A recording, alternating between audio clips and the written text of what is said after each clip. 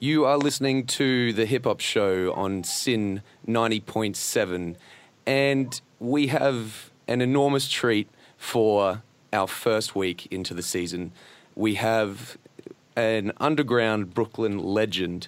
We have probably the most studious rapper in the game.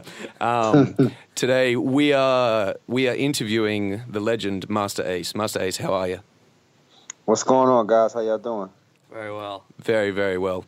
And so where are you calling from at the moment? I'm in New Jersey. I live in Jersey now. I moved from Brooklyn in 2006. I'm chilling in my bedroom, talking to you guys. Very nice. Yeah, that's great. Awesome. So just to start off, you've been seen as a gatekeeper for the integrity in hip-hop for decades. I'd like to know, beyond the music, what is it about hip-hop that makes you hold it to such a high regard and make you value it so highly? I think it's because I came up in hip-hop when it was in its infancy stages.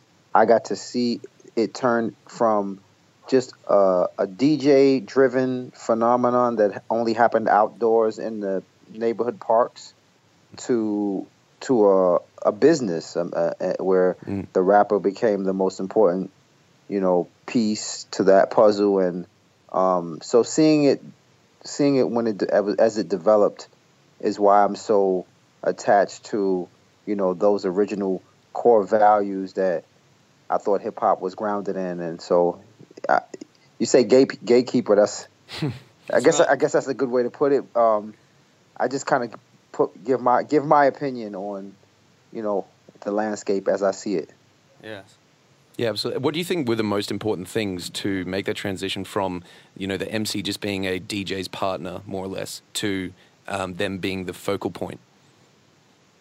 I think the lyricism became important. It became just about, because originally all the MC was doing was just kind of keeping the crowd engaged. Yep. And what the DJ was doing, and then when the MCs started to add little nursery rhymes to what they were doing, and it became a more entertaining feature for the live crowds. And so the transition kind of happened as, I guess, rappers were trying to fill, or MCs were trying to fill empty space as the DJ was transitioning records, or when the breaks to certain records came on, there was an opportunity for the MC to do something to fill in that space, and that's what they would do, and that's how the transition happened. Yeah, certainly.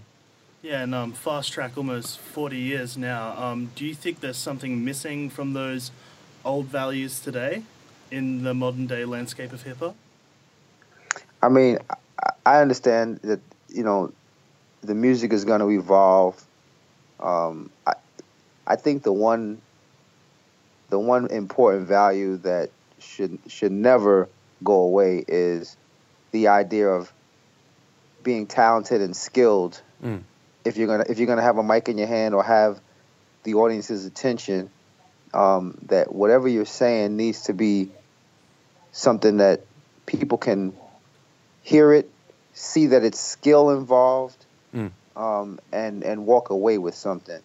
I just feel like now we're kind of at an era and age where you don't have to be skillful. You don't even have to be talented, as long as you have a catchy song that's all that people focus in on. And I think the dumbing down of hip hop is what I'm most worried about. Okay, so are those your sort of thoughts forming on the industry at the moment? Do you think there is still a lot of that skill, or do you think overall, we're not looking as good? No, there's still plenty of skilled artists out there, skilled rappers that are putting it down, the right way. I just feel like, and maybe this is just because I'm in the New York area, the tri-state area, the music that I hear on the radio doesn't necessarily reflect that all the time. Yeah. That it's easier to kind of play the lowest common denominator music, and not feed the better lyrical performances to the masses, and I think that's a shame. Mm-hmm. Yeah, no, absolutely. It does seem that lyrics and flow don't really sell as much as they used to. That it's become very MC based on the rapper, and it's more about the image and the persona. But with you, your lyrics are so dense and so meaningful, and a lot of your albums are very concept heavy, like chronicling your journey through life and through your education and through your school. And just wanted to know, like, what comes first for you? Do you start with the concept for the album and let the songs kind of spawn from it, or do you have the concept? Do you write the tracks first and let the kind of concept form around it? No, I usually develop the songs first. Oh, right. And as the songs start to take shape, I start thinking about how those songs would fit into a concept for an album, and that's usually how it goes. That's always how it has gone for me. Is I get a bunch of songs recorded first, and then I start figuring out how those songs, like puzzle pieces, would fit together. You know, in a storyline of an album. Yeah, you create a nice little narrative, and a lot of the narratives are based on your history through education. And I just want to know, like, it seems to be a major focal point for a lot of your work. And I just want to know, how important was that to your music? No, it was very important, man. The neighborhood that I grew up in, a lot of my friends and these guys I hung out with every day. They didn't have the same, I guess, mentoring in their households as I did, and so I was always raised that, you know, school and education was important, that you had to do a good job in the classroom, and so that's just the way I carried myself throughout my youth. But not everybody that I was around had the same, you know, feelings about school, and so it was a very delicate balance, you know, sort of trying to navigate through friendships in the neighborhood and being who I was, which was a kid that liked school and wanted to excel in school and wanted to make his mother and grandmother proud of him. You know, that was a difficult time period for me. That's why I wrote the song Young Black Intelligent, which just kind of tell that, you know, that struggle. Yeah, certainly. And so it was, do you think mostly your mother who had that main influence on you caring about, you know, your schooling and education? Yeah, my mother was definitely the biggest influence. Definitely, my grandmother played a part as well. Yep. And I had a teacher in 7th grade, Mrs. Fulton, who, she was just a different. I never met anybody like her, and she basically told us exactly what we were going to be facing, the world that we lived in. She was really upfront with us about, you know, that we were up against it, that as young black males, that it was going to be a difficult road for us, and if we didn't learn how to, you know, think for ourselves and compete, you know, intellectually, that we weren't going to make it. And it was amazing that she came across my path. I thanked her on my very first album, on the credits. I thanked her because she had a huge you know, impact on me with her messages. Yeah. With me being 13, 14 years old, or 12, 13 years old. Yeah. Shout out to Mrs. Fulton. Yeah. Word. Absolutely. And also, you know, your shout out to your mother, Yvonne, on Son of Yvonne. I found that really quite powerful, how you're saying, you know, she's the most influential figure in your life. And yeah, on that album, you know, you got in a bit of trouble for stealing her records. So we want to dig through a couple of your records at the moment and just ask, you know, if you've got a particular favorite artist or song right now that you're loving, and yeah, that we'd be able to play for everyone to be able to hear. Oh, you mean like just something new and current that they're playing on the radio, like that? What? Not necessarily. Just any song that you want the listeners right now to hear. Oh, yo, I would say Earth, Wind, and Fire, man. Oh yeah, because that was my mom's favorite group. She had the most albums. Earth, Wind, and Fire was a group that she had the most albums by. Yep. So yeah, I would say something by Earth, Wind, and Fire, man. Man, so many. That's tough. Let's Groove, September. The hardest decision he's ever had to make. I know, it's tough. I'm trying to think of the name. I'm trying to think of the title of this one particular song. And we will live together until the 12th of never. Oh, yeah. We no, all I will know the live tune. long forever as one. I equally know the lyrics, but not the I just can't title. name the song. Oh, it's called Fantasy. It's called There Fantasy. you go. Fantasy. All right. You beauty. All right. Okay. Well, here we go, guys. We're going to listen to Fantasy by Earth, Wind and Fire. By request of Master Ace. By request of the Master Ace. You're on the Sin Hip Hop Show. So that was Earth, Wind and Fire Fantasy. You're back on the Sin Hip Hop Show, 90.7 FM. We're speaking to Master Ace, the Master Ace, the legend of the underground. All right, and Appreciate y'all. I Thanks just for want having to me. start delving into your album, The Falling Season. That album seems like a deep dive, not only into your adolescence and childhood, but into the environment and lifestyle in Brooklyn. What made you this far into your career want to look back and reflect on these times? I wanted to tell my story. I mean, I really wanted to be as autobiographical as possible on this album. You know, Yeah. Disposable Arts, Long Hot Summer, those were more fictional kind of. I mean, there was some biographical components to those albums, but overall, the characters on those albums and the scenarios on those albums were, while based on, real life incidents, weren't autobiographical. Mm-hmm. And The Fallen Season was my chance to just do my first time really doing a completely autobiographical, story, telling an autobiography on an album for myself. Just so that people would know my journey, the high school years for myself. I can think that's where I kind of decided who I was going to be in this world. And Yeah.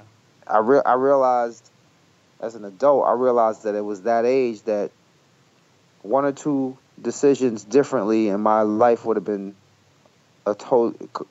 completely different. Like there were a couple of incidents that happened during that age that I think to this day, what if I had done that instead?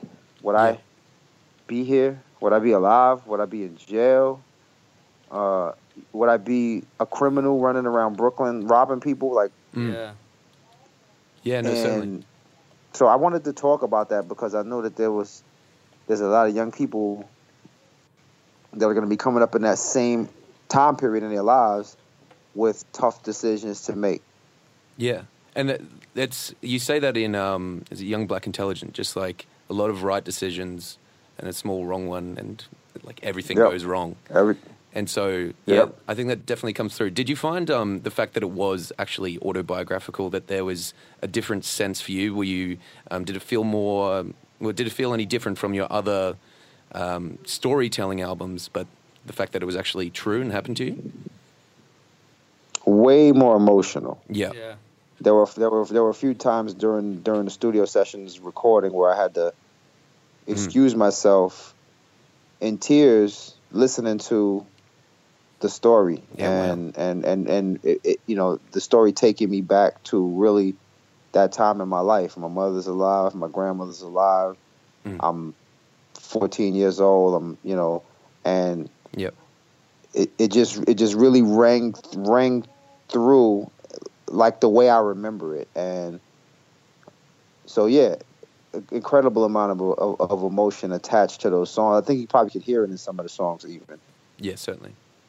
Yeah, just hearing you say that just makes the themes of the album more prominent. Like, you really delve into issues of mental health and the struggle associated with that. Was it a conscious effort to tackle these sort of themes? And why did you feel it was important to highlight them?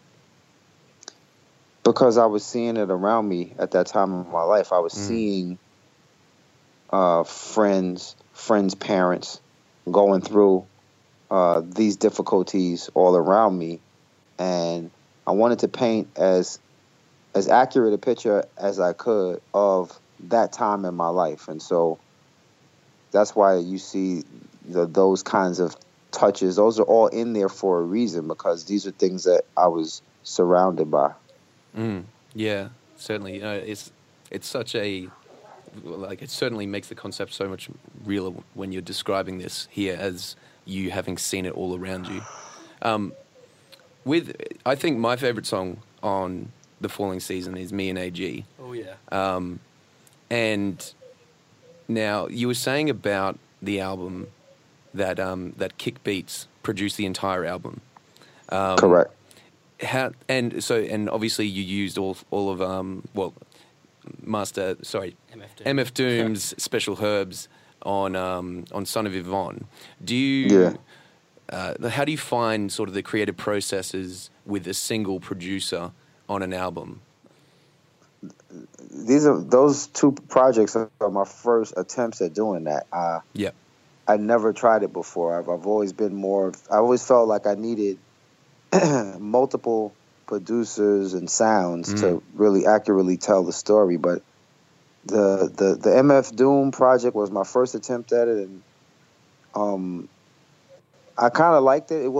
The beats weren't really tailored for me. Those are like beats that had come out before, so I wanted to do it. I wanted to do it in a more true way, and so I did it on Fallen Season with Kick Beats, and it was my first time really trying it out. And I feel like it's a little bit easier because I'm not having to communicate with 8 different people about different tracks. All my communication is with one person, and any adjustments that need to be made, I only have to get on the same page with one other person. So that makes it a lot easier. And I guess doing that project has inspired me to go a step further, and I'm in the studio now working with Marco Polo on the new project that'll be out this spring. Damn. Yes. Happy Days, so good. And you were saying that, Kick wasn't too sample heavy in his sample production. Well, sorry, in his production, but it sort of sounds like samples. With that said, that's part of the reason I think why I love Me and AG a lot is because there's the sample of ESG, UFO, and that's used in Jay Dilla's Geek Down. Are you, or Kick Beats, big Dilla fans? Both are. Yeah. He might be even more so than me because he's a producer. But I love Dilla, and we were supposed to work together like early in my first year working when I was signed to Delicious Vinyl. He was always around because he was producing stuff for the Far Side. Yeah. And he was always around, and he, wanted to do some music together.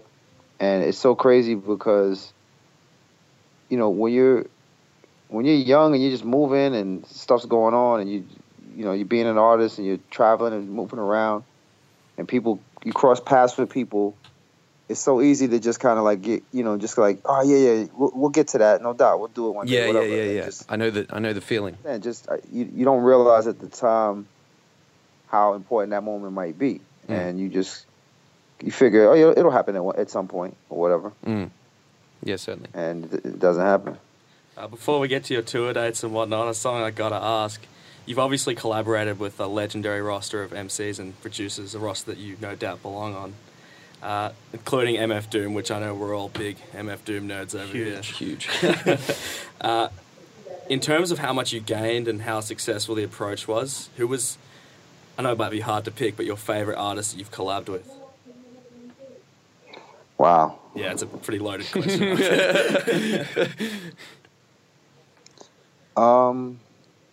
That's tough. Yeah. I gotta really think about this. Favorite artist I've collabed with. It's probably Wordsworth and Strickland because we spent, I didn't really know those guys when I asked them to be on my Disposable Arts album. I didn't know them that well. I knew them. I mean, I knew who they were. But I asked them to be on Disposable Arts album, and then we turned around and went on tour together in 2001 for the very first time. I'm on the road with guys that I, barely know, and that turned into, almost 20-year friendships that last to this day. So I guess those are my favorite guys because we from 2001 to now we still connecting dots. We did the EMC group and all of that stuff. So I'll pick my brothers, Wordsworth and Strickland. Awesome. Nice. All right, so guys, you can see Master Ace on Saturday 10th of March at the Howler followed by Sunday 11th of March in Conversation at Brunswick Mechanics Institute, and then Monday 12th of March at the Jazz Lab. And tickets, I believe, on... Where can we find your tickets, Master Ace? And where can we find more about you on your social media and whatnot? Oh, yeah. Social media, I'm on Instagram, Master Ace Pics, P-I-C-S. Mm-hmm. And on Twitter, it's just at Master Ace. Facebook is just Master Ace Official. And I'm posting the flyers and posters for those shows on all of my social media. So there'll be information on the flyers to where to find tickets, etc. Yeah. Awesome. Well, believe us, we're going to come and see you we'll be there. when you come into Melbourne. Thank you so much for being with us, the legendary Master Ace. Pleasure to meet you. Pleasure. Thanks, guys. Appreciate you. Cheers. Thanks very much. Later.